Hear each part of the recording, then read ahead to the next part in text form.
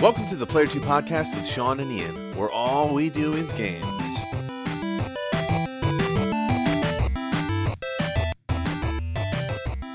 Welcome to the Player 2 Podcast with Sean and Ian. We have a very special guest on today's show. We have the creator of Warp World, Crowd Control, OneUpCoin, as well as Turnip Exchange, world-renowned security expert, hacker, and Yonoid extraordinaire, Matt Jakubowski, known in the community as Jakku. How are you today? I'm doing great, man. How are you?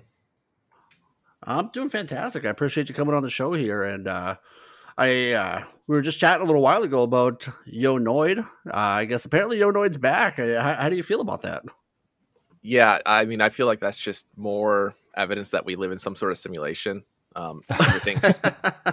Everything's just coming back and being replayed and reused because assets are running out of space or something. I don't know. It's kind of funny. Right. I woke up to the news because a bunch of people tweeted at me and messaged me on Discord like, the Noid is back. I'm like, wait, what? And then like Crash Bandicoot, Dominoes, like I don't know what's going on, but I'm excited because it potentially could bring more runners to the game, or at least more views on the videos. Right, yeah, because I checked before we jumped on the call here. You're still the world record with basically what was a god run at the time, and I don't think that record's going to go anywhere because you absolutely killed it on that run, and it was quite a sight to see. But yeah, do you think anybody under the age of 30 even knows who the Noid is? Probably not. I feel like 30 or probably 25 is probably the cutoff. There's probably some people 25. around. Yeah. You always have those people that know a little bit more about the 90s and stuff. Some of them grew up with like vague recollections of the Noid, I'm sure. Like I remember us getting pizza and there was a Noid somewhere. So like some people in their early or late 25s might, late 20s would know, I think. But yeah, the record's insane. The game's very RNG heavy, and so like I got very fortunate. Unfortunately, it wasn't a perfect RNG run. There was one big like time save I could have got that I didn't get, and then another like RNG thing that just did not go to plan. But it's all good. Like I don't really have any attempts to try to beat that record unless somebody does, and if they do, they probably grinded for the likelihood of somebody getting the god run again is crazy. Yeah. So, and it's not that right. Yeah. Good luck to you guys. Yeah. Good luck. I'd love to see it. And like, it's not a game like Mario 3, like it's not going to have this giant following. So like, I'm pretty safe. I feel like I think you're in good shape. I know myself and Arisen Dead used to run it, and I don't think I ever broke 20 on my run, but it's a fun game. It really is. So yeah, I wish there were more players because it is fun. It is a fun game. It's actually surprisingly well platformer for a game like this. Obviously, it's not originally a Yonoid game. It's some Japanese game, and Capcom just reskinned it. But like, it's surprisingly fun. It's got the enemies that were like they're just so different level to level, and you didn't get that a lot in NES games. You would get like the same enemies being replayed, and like they really went above and beyond on that. And so like, it's not a bad game at the end of the day if you're not speedrunning it. But yeah, it's not fun. A bad game. A lot of games will just recolor a character sprite or something like that and reuse it at different levels. But yeah, every level had pretty unique enemies, especially for like a branded game like that. Something coming out of Domino's, like, right? Good for you, Domino's, killing it. Yeah. Not that's like the Cool Spot or anything. Right. I mean, Cool Spot was a fun game too, but yeah, exactly. I think like they had a lot of reuse. The Chester Cheetah game. I mean, there was. What's really funny is we actually, when I was running the game, a few of us at GDQ, we were like, we should submit for like the next GDQ to do like a mascot food block, and so like Yonoid didn't get accepted, Cool Spot did, and then like I don't think Chester Cheetah got accepted, and it's like she's like, oh, it would have been so, but Pepsi Man got accepted. Like it would have been like we could have added the Junk Hour block. It would have been great. Pepsi Man's quite the adventure. So yeah, Pepsi Man, what a meme in itself. So like we were saying a little while ago, CEO, creator of Warp World, Crowd Control, Turnip Exchange, OneUpCoin, all very popular gaming and Twitch extensions. I think Crowd Control is probably your big one. It seems to be the one that garners the most attention. Since it works for dozens and dozens of games. then you got Warp World and the multi queue, which was originally developed for Mario Maker as a viewer level queuing system, but it also works for a bunch of other games as kind of like a generic queuing system for like Smash Brothers or any kind of PvP type games with streamers, which is an excellent service and something that's definitely cool. I didn't know definitely needed. Can you kind of run us through how you came up with the idea and saw the need for these types of services through Twitch and your own experience streaming on there? Yeah, absolutely. I've had a Twitch account for a long time. I think it's 14 years old at this point. It's from the original Justin TV days, but I never. Yeah, like it's like one of the first 150,000 accounts. That harkens back. Justin TV, good times. Yeah, it's kind of crazy. Because we look at Twitch IDs all the time with the work that we do, and so like the teams, like one of our team members, Kat, they are always like, "You have the lowest number I've ever seen, other than like some Twitch staff members." And I'm like, "Yeah, I like to sign up for things that I think are interesting." But I never found my home on Twitch until Mario Maker. And what I meant by that is like I never really watched. Like I saw the Twitch Plays Pokemon craze, and that was a lot of fun. And I'm always amazed at how not long ago it was. It was only like 6. Well, I mean, obviously every year it passes, it adds another year, but like it was only like 7 years ago at this point. And like every time I'm thinking back like, oh, that was like a decade ago. But regardless, Mario Maker came out and I was super excited for that on the Wii U, and I played it, and I was okay at it. I thought I was fine. And somebody named Pangea Panga at the time, I didn't really, I think I had heard of them and the Kaiser stuff before, but I never was into that scene originally. And a bunch of articles got published about a level that they created called P-Break, Pit of Panga. And my friends in Chicago and just wherever that knew me on Twitter and stuff, like, you should play this level. You're good at Mario. You could probably beat it. And so I spent, a few hours each day, probably 4 to 5 hours each day grinding it. And I think after like 3 or 4 days, I finally beat it, and I was the first one to beat that level. I wasn't streaming on Twitch because I didn't even think about that at that point. I was just like, oh, let me just beat this level. It'll be neat. Like my name will show up on the list. That's all I need. I don't care. Right. And as soon as I beat it, I tweeted a ping. I'm like, hey, nice level. That was fun. And unbeknownst to me, like people like Mitch Flower Power and Grand Pooh Bear were streaming on Twitch and were trying to be the first ones to beat this level because Panga had streamed it on Twitch. And so everyone was like, you should go join Twitch and like play Mario Maker. So like, I don't just jump into things usually. And so like, I looked into the community a little bit, and I started seeing what people were doing on Mario Maker on Twitch. And I noticed that a lot of people were doing what they were calling viewer levels at the time. And it was this whole system where you'd go into the chat, you type your level code, the streamer would stop what they're doing, copy it down, put it in a Google Doc or a notepad, and then they'd continue on the level that they're currently playing. And then they'd go to the list. You'd be like, hey, is Joe Cool 48 still here? And Joe would either be there or not. And if they were, they'd go and they'd find their name they'd find the code next to their name, type it in, and hopefully play the level. But a lot of times it would have been a typed code, or it was a level they already played. It was just all this stuff. And I'm like, there's got to be a better way. And so I'm like, it's too new for there to be a better way. I could make that better way. And so that's when I started coding on Twitch, was literally just for that. I'm like, I can make a bot that does this. I'll make it open so that anyone can join it. I'm not going to like make it for my own stream, because like I didn't know where I was going with streaming at that point. Sure. And I just decided like, I'm going to create this queue system that anyone can use, that it betters their stream.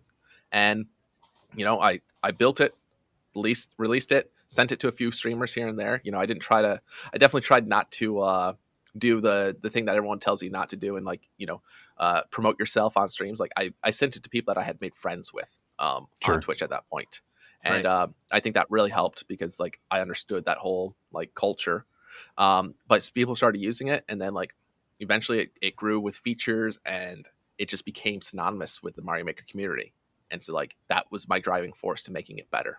Cool. And unfortunately, Nintendo, being Nintendo, decided to, with Mario Maker 2, remove a big component that was a part of Warp World, which kind of brought about your multi-queue, where it's more of a manual, generic queuing system, because they got rid of the bookmark site for Mario Maker 2, which I think was a big big piece of what your bot did was calling on the bookmark site, if I'm not mistaken. Is that right? Yeah, at that time, we relied a lot on the bookmark website for Super Mario Maker 1. And a lot of us, not even just Warp World, but a lot of queue systems were banking on having some sort of similar system. We were all surprised that there was not a Nintendo app on the phone for Mario Maker 2, because they were promoting the app for like Smash Brothers and Splatoon 2, and it's like, this is a perfect companion app for Mario Maker 2. So, we were a little upset at first, but I you might not know this, but we worked around the issue, and like Mario Maker 2 support is in multi-queue, and it does validate the codes. Okay. Oh, nice. Now, did it ever feel like Nintendo might have done it intentionally? No, I think at the time Nintendo was, with the bookmark site, they were just kind of looking at like interesting ways to get people to play this game on a dying system. Sure. And the Switch was just very successful that they're like, it's not needed. We can put a lot of the tools that they would need inside the game this time around. And so they didn't think that it was required, I think, is what it came down to. Sure, that makes sense. And then your other services like Crowd Control, how did that come about? Was that just an idea that you had and it just kind of grew, or did it stem from you saw a need somewhere and ran with it? So all of our services kind of come from that idea of, hey, why doesn't this exist? Or this exists, but it's not as well done as we want it to be, or it just doesn't work for this use case. And so, if we build something, it's because one of us at Warp World decided I would use this if this existed. And so Crowd Control actually, it came from a service called Bit Races at the time, technically. So Cat Dev Games, who's one of the developers on Crowd Control, they originally developed this thing called Bit Races, which was just a way for people to trigger effects in Link to the Past in chat using bits. And so it was a really cool system. It was all chat based, and it wasn't the first of its kind, but it was one of the first of its kind that had like a full banking system that allowed viewers to affect a game. And like there was you type like exclamation point effects, and it's give you a Google Doc, and you go and be like, all right, so if I do exclamation point freeze or ice, I guess would make more sense. Ice physics. You could trigger ice physics when you cheer 10 coins or something with it, or 10 bits with it. And so like that's where Crowd Control kind of came from, was that service. A lot of the banking system that exists in it today. The concept of like influence games with bits was definitely around at that time. And like we had dabbled with it with a Mario Party game and Borderlands 2. But when we saw Cat's version of it, we decided like, instead of like working against them and trying to build something differently, we thought this is a person that we want to work with. And so we actually reached out with them to them in like June of 2017, worked on a proposal for them to get ownerships and the rights to the software and bring them on as an employee of Warp World. And since then we've been an amazing team. We took it from chat based to an extension. So Bit Races was kind of shut down from like June to September, and then October 1st, I believe, is when we launched Crowd Control with the extension-based interface, and it completely changed the game. We actually just did our tech talk on Crowd Control, so we do a bi-weekly tech talk now. Cool. On our Twitch channel, twitch.tv/warpworldstaff. Currently, we're probably going to change the name, but regardless, we went over the entire history of all of our products at this point. Now we have 5 episodes up, and so each of our services, we've gone over them and kind of give people the details and the rundown of them, much more detailed than we can get into on a podcast. Sure. But at the end of the day, it's just been an experience working with somebody that's also very passionate about this. And again, their system just worked, and instead of trying to, we wanted to make something better with them as opposed to taking against something them. and against them. Exactly. Which is cool. That's a really good way to approach it. Kind of bringing 2 creative minds together and creating one joint force that I think it sounds like you guys created a better product than you could divided. Yeah. And they recognized that immediately with the services that we had already offered at that time. Warp World had created the multi-queue and the 1UP coin. Right. And so they were able to see the connections to the communities we made, the solutions we've made. And they felt that it was a good step for them because they could trust us. Because that's the other thing. You never know with deals like that. And so like we also didn't know with them. We took a risk with them. Right. We had known about them, but we never really interact with them before, and now, they're one of the top employees. They actually moved to the Chicago area, so it's pretty awesome. Cool. From business to partners to friendships. Yeah, fun exactly. stuff. So now you mentioned OneUpCoin, which is another service that you offer streamers, which it allows people to, instead of donating just dollars or bits, they can actually donate cryptocurrency to streamers. What does that expanded to? I know at one point it was, Bitcoin and that kind of stuff. Are you accepting most crypto now? Dogecoin. Yeah. Okay. Doge. Okay. So the number one reason, so OneUpCoin has gone through a few different versions before we actually released, because cryptocurrency is hard. There's no, it's not. It's hard. For the average user to get involved, there's a lot of reading. There's a lot of understanding of how it's supposed to work and how you need to protect yourselves. Right. And so, me having a background in cryptocurrency a little bit, like I've been in the space since kind of the beginning, in various forms here and there, but which also confuses me to why I didn't think of the idea of OneUpCoin much sooner. But regardless, we have initially our first version of OneUpCoin allowed the user to set their own addresses and or send some sort of public key for their wallet so that we could generate addresses and do all this stuff. And our testing that we used with streamers was just it didn't work out. They were very confused at each step, even no matter how detailed we made it. Too many details made them not want to read. Too little details confused them. Eventually, they would delete their wallet and lose any of the donations that they might have had. And we're like, we need to solve this problem, because if we have a service that allows people to accept Bitcoin and they format their computer on a whim because, OBS is acting up and they forgot to back up their wallet, they're going to come to us. They're going to be angry at us. And even if it's not our fault, that those tweets are going to be directed at us and are going to look bad for us. Right. And so we decided to look at other offerings, and Coinbase is the platform that we chose because they had all the APIs needed for us to interface with. Their support for the cryptocurrency people out there, their support's not the greatest. I know that. But there is support there. You can potentially eventually get to a human. But they have automated systems. You can recover your account. If you forgot your password, you can have two-factor. There's a lot of things. The whole not your keys, not your coins thing, completely understand. But from a advocate standpoint, we need to also understand that not all users are going to understand this and are going to make mistakes, and they need an easy on-ramp. So Coinbase is an easy on-ramp. And with that, when Coinbase adds new coins, we're able to accept those coins as well with minimal work.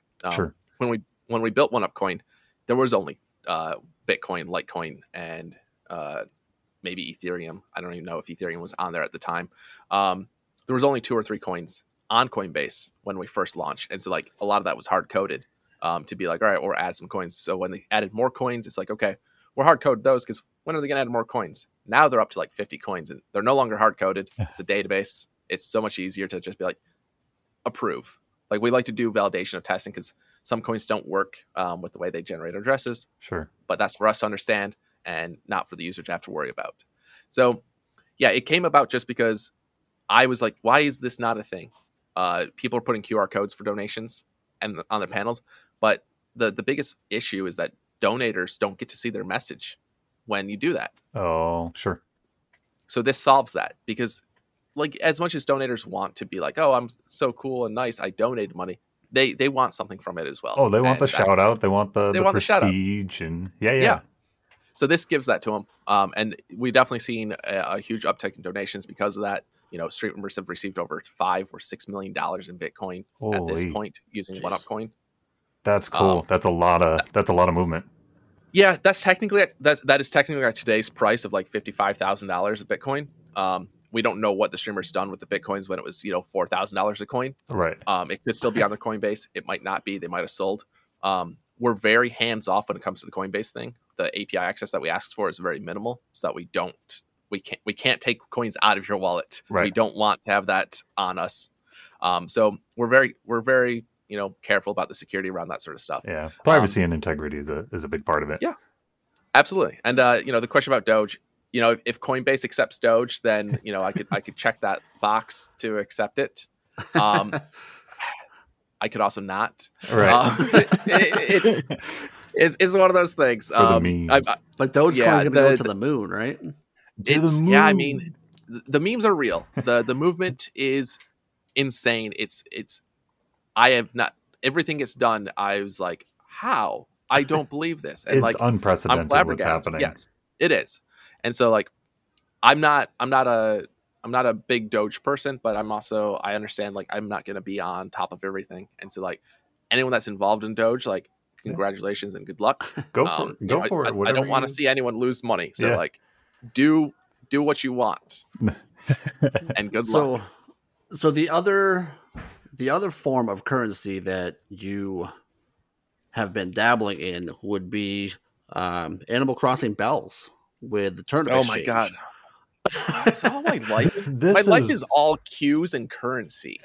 This is the one that always gets me because I was playing Animal Crossing at the time, and I knew very little about turnips. It was my first Animal Crossing game, and I read an article on my Google feed, and it's talking about this turnip exchange. So this guy created this turnip exchange, and people were able to cross island to island to get to these other people, and there was queues lined up with people made fences and all this fun stuff, and I'm like, this is really cool.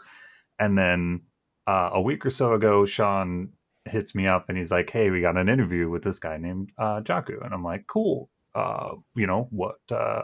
What's he been involved in? And he's like, crowd control and all these other things and the turnip exchange. And I'm like, I'm gonna meet the guy that came an overnight sensation essentially with this turnip exchange. Cool. I'm on board. I want to talk about that. Yeah, it's an interesting system that you made. It's basically, when Daisy May shows up on an island and she's buying bells or whatever when the Nook store is buying bells for 500-600, or buying turnips for 500 or 600 bells a pop. It's a stock exchange. People just jump up there and be like, hey, come on to my island, throw me a few tips, and people can just cash in and basically just obliterate any kind of time gate that Animal Crossing creates for you. And it was crazy because it was all over the place. It was on gaming websites. It was all over Twitter. It was all over Reddit. It was overnight. And, there was an obvious, I would say it was a need, but it was definitely a hell of a convenience that was created with the turnip exchange. Can you give us a little insight as to what the development and the idea behind it was? Is did you just want to go fast in your game? And you were like, hey, I'll let other people go fast too, or how did that come about? Yeah. So I picked up the game because I'm a fan of Animal Crossing games. I've been playing them since the GameCube. Yeah, everyone pretty much is, And so I definitely go really fast in the game. I burn out in it. I'm not the type of person to play the game an hour a day for 2 years. I'm the type of person to play it for 4 to 8 hours a day for a month or two and be like, all right, I'm done. And maybe check in every now and then. But it was actually the first Monday after the game came out. I was on Twitter and I'm like, I need to sell my bells because I don't want to hold on to my turnips. I don't want to hold on to these. And a friend was like, hey, check out this Twitter tweet from this person that has they're buying for 600 bells. I'm like, oh, sweet. So I start typing the Dodo code in and it's constant interference. Yep. 45 minutes of me wasting my time going through this to finally get on the island, sell and leave. But I'm like, this is such a hassle. And I had done Animal Crossing before in the past, Wild World Wild Worlds. That was the Wii version, I think. I think I played that. Was it DS? No, DS was New Wild Leaf. World was DS. I think Wild World might have been GameCube, wasn't it? Animal Crossing was just Animal Crossing on the GameCube. Yeah. And Okay. Wild World might have been DS. New Leaf was 3DS. Whatever the one 3DS, on the Wii was. Yeah. Whatever the one on the Wii was, I maybe played for about an hour. And I just didn't like it. So that one I left. But regardless, so the last time I actually had played was the 3DS version. And so I remember actually going to a subreddit for turnips and going through their old system. So before I actually looked at anything, I remembered I had used a subreddit for turnips on the 3DS version. And I looked and they were still up and they were still doing the same exact thing they were doing even on the DS days of having the host post their codes as a post on the subreddit. And then people would comment in based on the criteria. They'd be like, hey, post this word so I know you read it. And that was their bot detection. Oh, sure. And the host would then DM each person one by one as it was their time to go. And some of these comments got like 400 posts. Oh, so like, jeez, you were putting all this work on the host of the island, of the creator of the post. And I'm like, there's got to be a better way. And there was no other way at that time. There was no other TurnUp website, because while the 3DS version was many number of years ago, web development has definitely sped up for an individual. So many more people are a full stack developer where they can do front end, back end, and all the UI and all that stuff. Like they can do everything. And so like, this idea was not necessarily something new, but it was something that was now feasible with a small team because all the technologies were there. And so I remember telling my team that Tuesday, I'm like, hey, I had this experience with Animal Crossing. It was horrible. I'm going to create a TurnUp website. I think I'm going to call it TurnUp Exchange, because there's a .exchange TLD, and that just sounds fun. It's probably going to make us no money, and I'm going to take Ross to help me with the UI. And they're like, all right, sounds fun. You're probably right. It probably won't make us any money. Go for it. And so that week we worked on it, and we released, like we soft launched Monday. Like, so from the first Monday to the next Monday, it was out. Jesus. And it was a soft launch, meaning we didn't post it anywhere on Twitter. I told a few people, I'm like, hey, if you have Animal Crossing, check this out, see if it works. And overnight, it just blew up. And I remember the very first day where like somebody posted like a $600 TurnUp price. I could have went into the database and got the code, but I'm like, no, that's going to ruin the integrity of the site. I went into the queue. I joined it. I sent it to Grand Pooh Bear as well, because he was also like, I want turnips. I want bells as fast as possible. We both waited in the queue, did it, and it was the smoothest thing I've ever experienced with that game in terms of a transaction. Nice. And as you know, like it just blew up everywhere. We had over 4 million users in the first month using the site. Daily, like it was insane. I've never built something so like successful so fast like that. We average around 500,000 users now over a year later. That's which nuts. is not bad. That's still pretty good retention for a game that's a year old too. Yeah. That's crazy. It seemed to be just that perfect storm too, because with the pandemic just hitting and Animal Crossing come out, everybody was playing this game, and Right. Yeah. And everybody wanted to do it fast. everybody wanted to do it fast. They didn't want to wait and just sit there and sell fruit for 3 months to pay off Tom Nook. So Yeah. And some people didn't want to time travel, because that's always available to you, but that's even slow on its own. It's not even It's guaranteed. a pain. it is a pain in the It butt. is.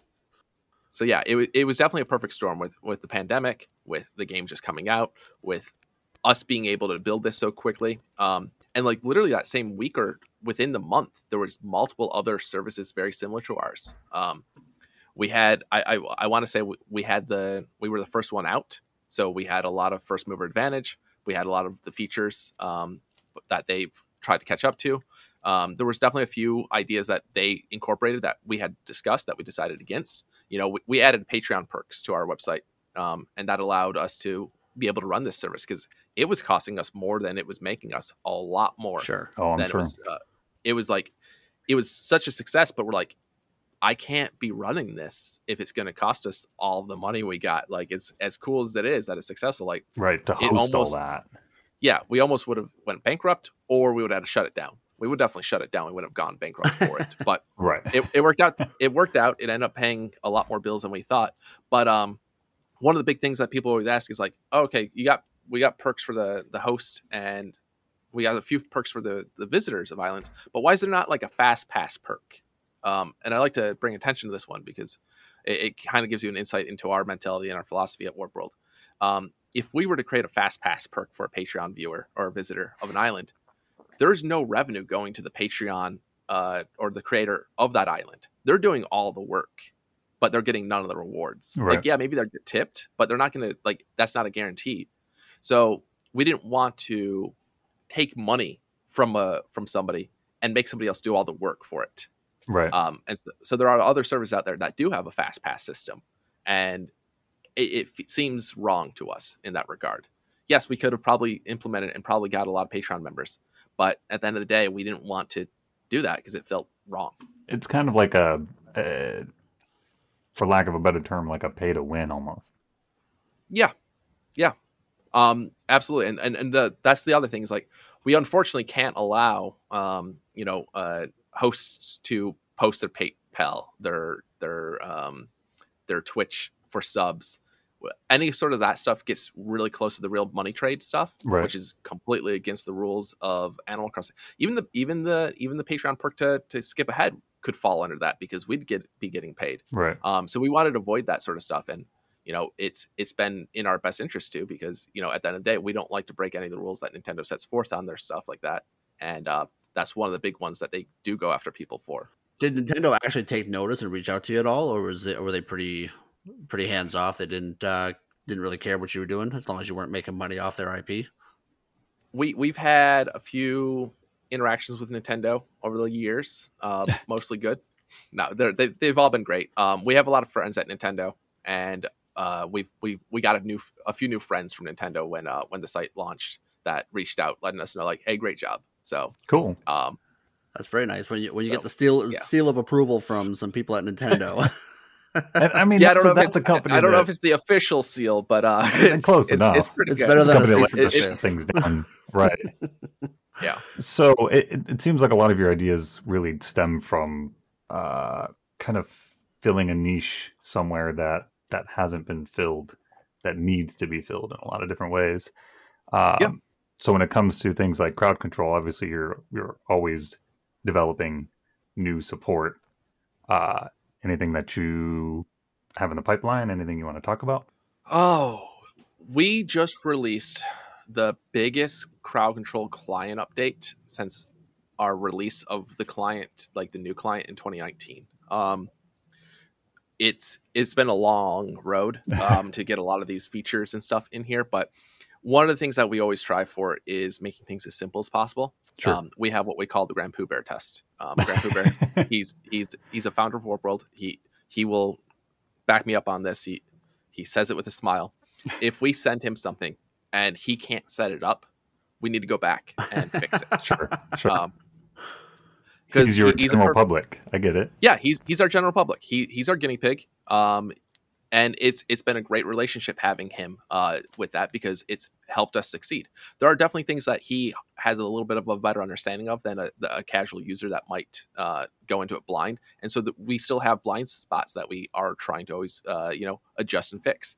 So this new client, it looks very similar to the old one because it's mainly the same, but the back end's been rewritten. And a lot of functionality has been added that has now like one-click setups for a few games. Minecraft, for instance, required you to download a mod file and Forge mod as well.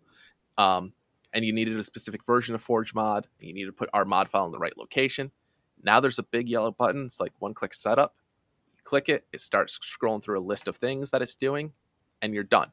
You just click start now, and crowd control Minecraft is set up. That's super nice. Even coming from somebody who knows to make a mod folder and do all that stuff, that makes life so much easier. Quality of life is the best thing in the world. It is. And it's been something that we've been pushing towards to getting some sort of system in place for that for a while. And so now it's really easy for us to adapt that. Users are able to send us their log files on those types of one-click setups if something fails. Okay. And so like we're able to help not only troubleshoot them at that point, but also fix the script so that others don't have the same issue. Sure. So that's been a big one. And then one of the other big features that we just released, we're calling it the event list. And if you're playing crowd control, you should know that like if an effect does not happen, the user gets refunded after about 5 minutes of trying, and absolutely by the end of a session being closed. So if you try to kill Link in Ocarina of Time and it doesn't happen for 5 minutes, you got your money back. You don't have to worry about that. Nice. There are cases though where the game thinks that they killed Link. It's very rare, and honestly, typically never in the Zelda games. Those games are pretty solid. But some games have bugs here and there. And so in our event list, you get to see all of the effects that have happened to you on your stream during that session. And it has two options that you can do to those effects now. You can refund the user, and you can retry the effect. Okay. So now you can write, like, if you see, hey, this says kill player happened, but I didn't die, you can click it on behalf of the viewer to retry it. And if it triggers, great, move on. Right. But if it didn't work then, just click the refund button, and now the user's been refunded the coin difference. Nice. And moves right on. So those have been some big changes that we've been making for crowd control. So now, I mean, crowd control supports a couple dozen games at this point. Mario 64, Link to the Past, Breath of the Wild, some Mega Man games. Dark Souls is a pretty popular one that I see a lot. You said Minecraft, Mario RPG. Any of those have a little special place in your heart that you just particularly like, just because it's just the funnest thing to do for you? Yeah, Mario 64 is my favorite crowd control game, I think, right now, because every single effect is self-describing. As a user, you don't have to click on the effect to know what it does and read the description. You just know. It's like squash. You're like, okay, it's going to squash Mario. That makes sense. Catch on fire. All right, Mario's going to catch on fire. Not all effects for all games make sense unless you know the game so well. Like, I don't play Dark Souls, and so there's a few effects in there that I'm like, I don't know what these are. Like, I don't know what souls are. So, like, give and take them away. I didn't know what that meant. Sure. But with Mario 64, like, even if you've never played Mario 64, you know what they are, because Nintendo just did such a great job with that game, I think, in general, that everything that happened Mario just made sense, because it could actually kind of happen. I mean, maybe you can't get squished in real life without dying, but regardless. You know what it is. You know what getting squished means. You know, exactly. You know what it means. And so that just worked very well. And the amount of fun I've seen created with Mario 64 and crowd control has been so much. It's been crazy. It's one of the games that I will try to catch almost any streamer doing it. And like, I like to see who's running crowd control sessions, and I will pop into their chat occasionally and watch. And so, like, there's always a chance that I'm lurking. Unfortunately, I've got a very bad history with Mario 64, but so you probably won't catch me playing Mario 64, but definitely like Link to the Past and that kind of stuff. Yeah. I'm definitely down for. Are there any games that you are excited to look into adding to the platform in the future? Not necessarily that maybe you're working on, but just something that hey, this would be great to have on the platform at some point. Yeah, one of the games that I really want to see us bring is a survival horror game. Resident Evil comes to mind. That'd be a good one. Yeah, I feel like, I don't know if like the original like PlayStation's versions or like the remakes would be the best route. I kind of think both would be good, because like, I'm sure you can get into all sorts of trouble with Resident Evil on PlayStation 1, removing ammo and taking items.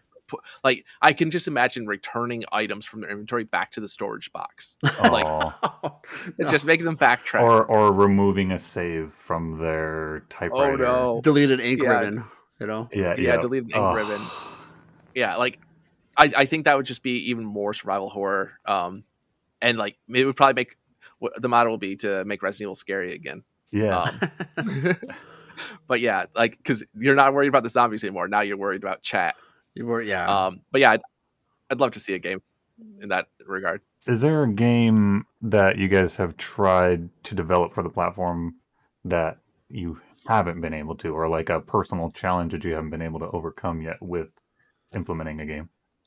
Yeah, we actually, for Mega Man Week, like, because we released like Mega Man 2, 3, 4, X, and 8 all in a week, one after another. Because like, it was kind of crazy. We actually had Mega Man Battle Network 3 as well, and I unfortunately don't remember who developed it. It wasn't developed by us, but it was a lot of effects, and it was a lot of overwhelming stuff at the time. And it was just like, that game had so many things. So the person put a lot of work into it, but unfortunately, because there were just so many effects and so many items, it's very hard to get right. And so it's something that's kind of on the back burner to go back to. It's not a super popular game from my understanding. Like, it's not a bad game either, but it's just like, it's one of those games where like, I don't know. And then similarly, Majora's Mask. Okay. We've had this is like, I think this is the first time I'm talking about this, so you guys got an exclusive. You hear it at first. Another team of developers have been working on Majora's Mask for over 2 years, I think, at this point. And it's in a similar vein as Battle Network, where like, they put a lot of effort into it, and we don't want to take that effort away from them, because it's been great. But there's just so many effects that can overwhelm a user, and so we do plan to get it out this year. hopefully by October, because that's, I think, around the release date of Ocarina of Time when we did it. So we like to, like, if you look at our patterns of release games, you can kind of see some things here and there. Sometimes it's random, but mostly there is a pattern. So we do hope to bring it up because there's a lot of effects that are new and different from Ocarina of Time.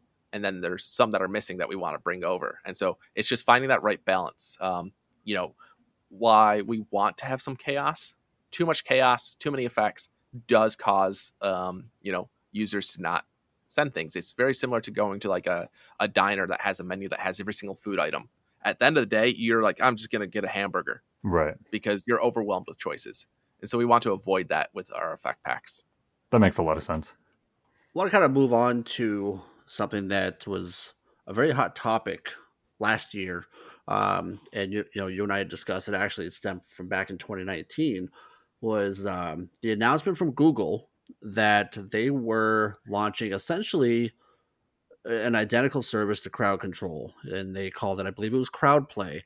And I remember Twitter blowing up because I follow a lot of people that are in the same community that use Warp World and Crowd Control and stuff like that. So my Twitter feed was blowing up with people just pissed with Google for essentially ripping off your product at the time, which was still, a pretty young product, I think. And, what was your response when you saw this outpouring of support from the community for Crowd Control and people just going after Google about their decision to rip you off, essentially? Yeah. So they actually had two services. One's called Crowd Play and the other one's called Crowd Choice. And Crowd Play could actually be argued as a multi-queue ripoff. It's a queue system for us. We didn't invent queue systems. We don't want to claim what we did. But Crowd Play was a way to bring viewers and stuff into your game. So Crowd Choice is Crowd Control. Okay. And so the CC in both of them, that was like the extra added, whoa, what the fuck? We had initially heard of Crowd Choice at GDC in 2019, I want to say. We were there and we saw it, and we tried to get some meetings with people, and we're like, hey, that's an interesting name. You ever hear Crowd Control? And there are people on the floor, no idea who they were really, and they're like, I don't know what you're talking about, sort of thing. Not dismissive, just they don't, I don't know the full story there, but couldn't get anyone to talk to us at GDC, which is, it's Google. I didn't expect it, but we had heard of it, and we're like, okay, that sounds very much like us. So at least we know we're going the right path if Google's trying to do a feature that we, right? Yeah. If they're trying to put some money into it, then it's probably a good enough idea. And the fact that we've been here for over a year now is great.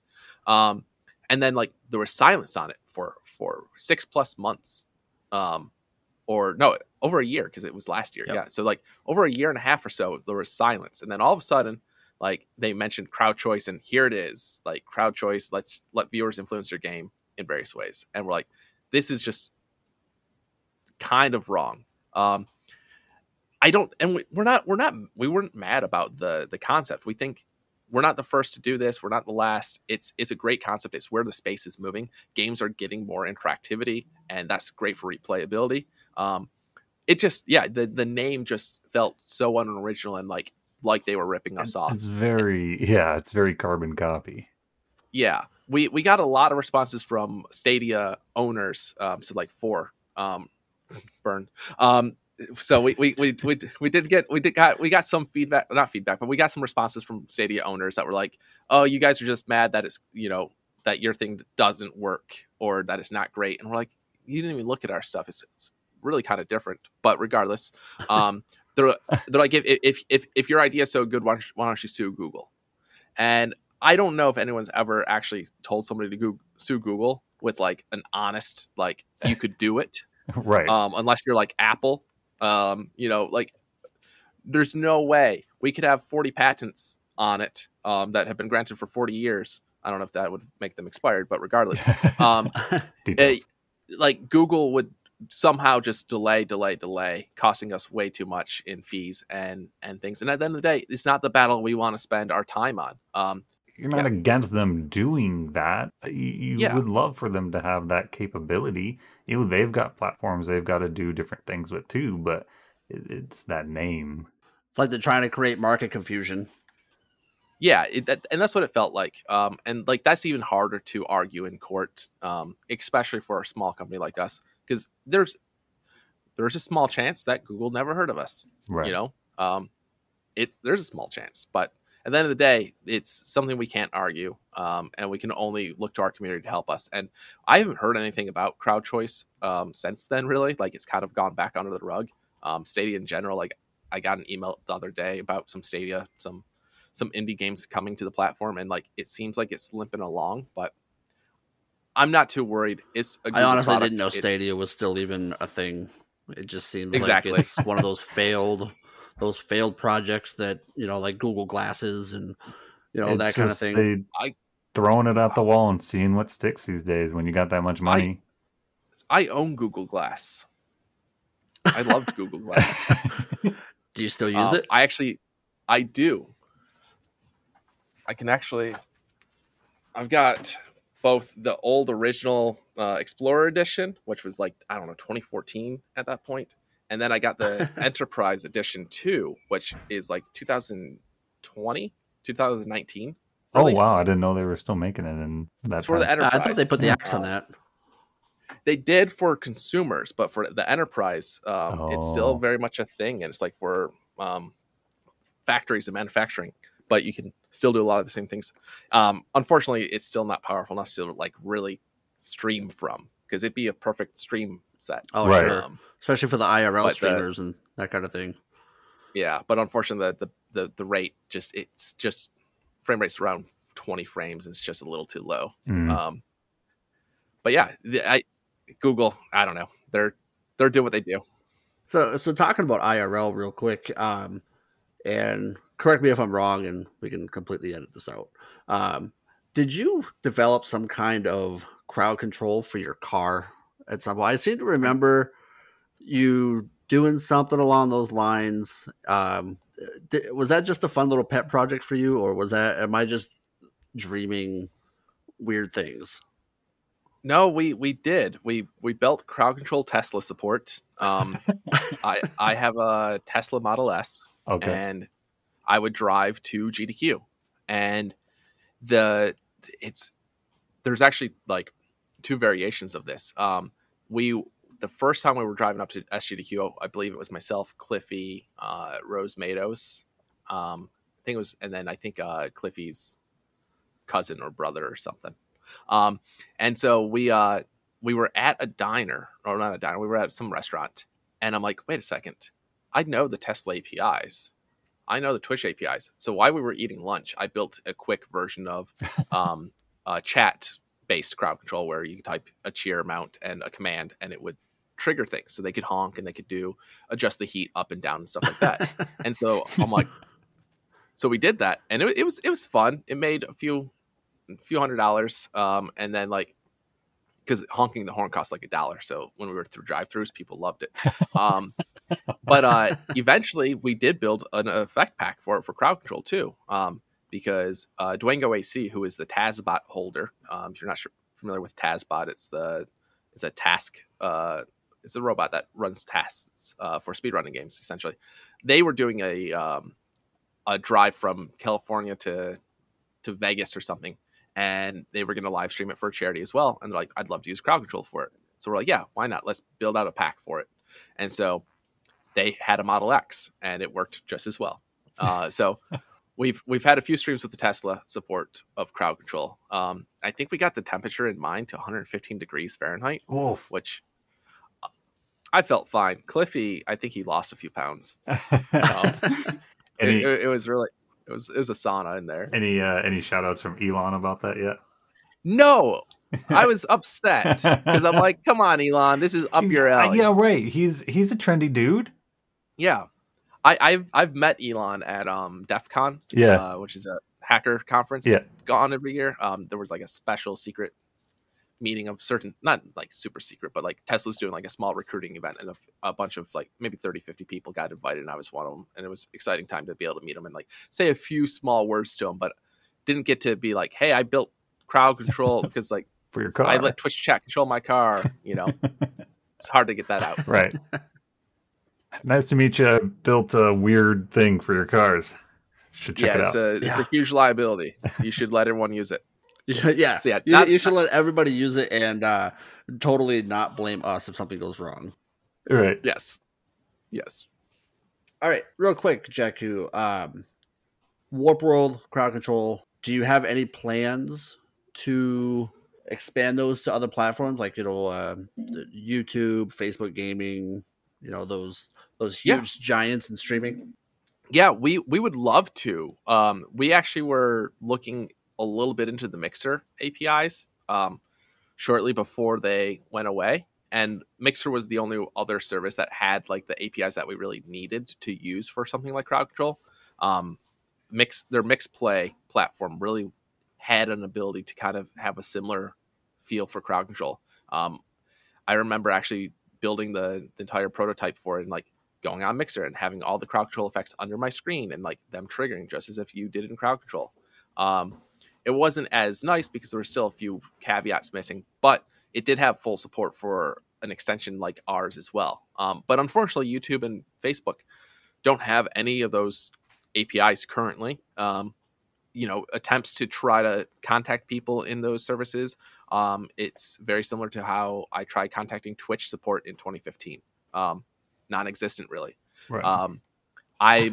We're nobodies to Facebook and YouTube because we don't have as many streamers. Like some streamers use our service on there through like various means, but even some of the partners that we know that have moved over to Facebook have a hard time convincing their partner managers to introduce us to people. And the people we have talked to can't get us any further than we've gone.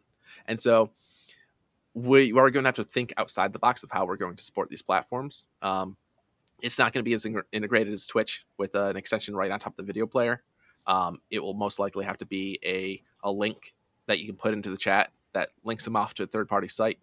And we'll have to create some sort of additional payment system that then has like a payout threshold to the streamer and a contract between us. Like, hey, any money that you receive after, $50, we'll send you a check. And here's your dashboard. And as much as we can do that, it is a lot of work. And it's a lot of stuff that we need to make sure we do right. Because again, we don't want to get into a part where like we got this money and we can't pay out the streamers because they didn't fill something out right. Or, there's just miscommunication there. So absolutely want to explore these spaces. We don't want to stick just to Twitch. Twitch is currently the best on the streaming platform side of things, but that might not always be the case. And luckily for us, crowd control and a lot of our services in general are built in such a way that don't rely on Twitch directly, other than the authentication part, which is easily replaceable with another. How about full integration into games? Is that something that you have worked on in terms of just, during development of a game, having crowd control just integrated directly into it? Yeah, we were fortunate enough in 2019 to release a update to ToeJam and Earl, Back in the Groove. So I believe it was in March of 2018 that we were able to originally play ToeJam and Earl when it came out on Steam and all those systems. And myself and Grand Pooh Bear and Xwater, we were playing this game and we're all like, this would be great to have crowd control. And so later that month was GDC. We were able to go and meet with the developers of the game. Nice. ToeJam and Earl. And we got to chatting and we're like, we'd love to add this feature to your game, blah, blah, blah. They're like, this sounds exciting. Let's do that. So for a few months after that, we kept talking, and eventually December of 2019 is when we released it for the game on Twitch only platform. Twitch Prime had a game support for it, and it was built in, but it wasn't 100% built in. You still required the download of our desktop client. Since then, though, we've developed plugins for Unreal and Unity and C# generic plugin that works, and you just plug it into your game and it works. And so at GlitchCon in 2020 that Twitch put on, we released a game called Dr. Doggo Enter the Glitch. Twitch actually named the game like Twitch chat. And that had it completely built in. I feel like I heard about that.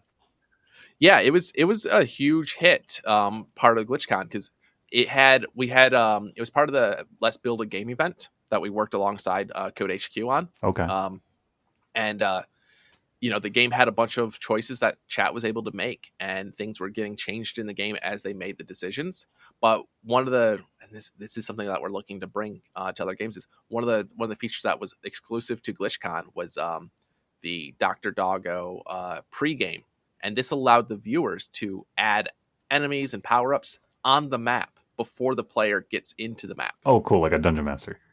Yeah, exactly. Cool. So they got to play Dungeon Master, and then the player spawned into the game, and then the viewers were able to choose effects to happen to the player or the enemies, like make the enemy stronger, make the player more powerful, make everything on screen bigger. So more traditional crowd control. So the pregame is only exclusive to that. So you only get the crowd control effects in the actual Dr. Doggo game right now.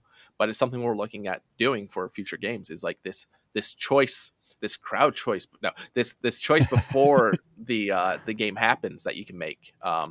And I think pregame is the current working title. Yeah, like a further involvement. That's cool. Yep. Again, Jakku, I'd like to thank you again for coming on the show here.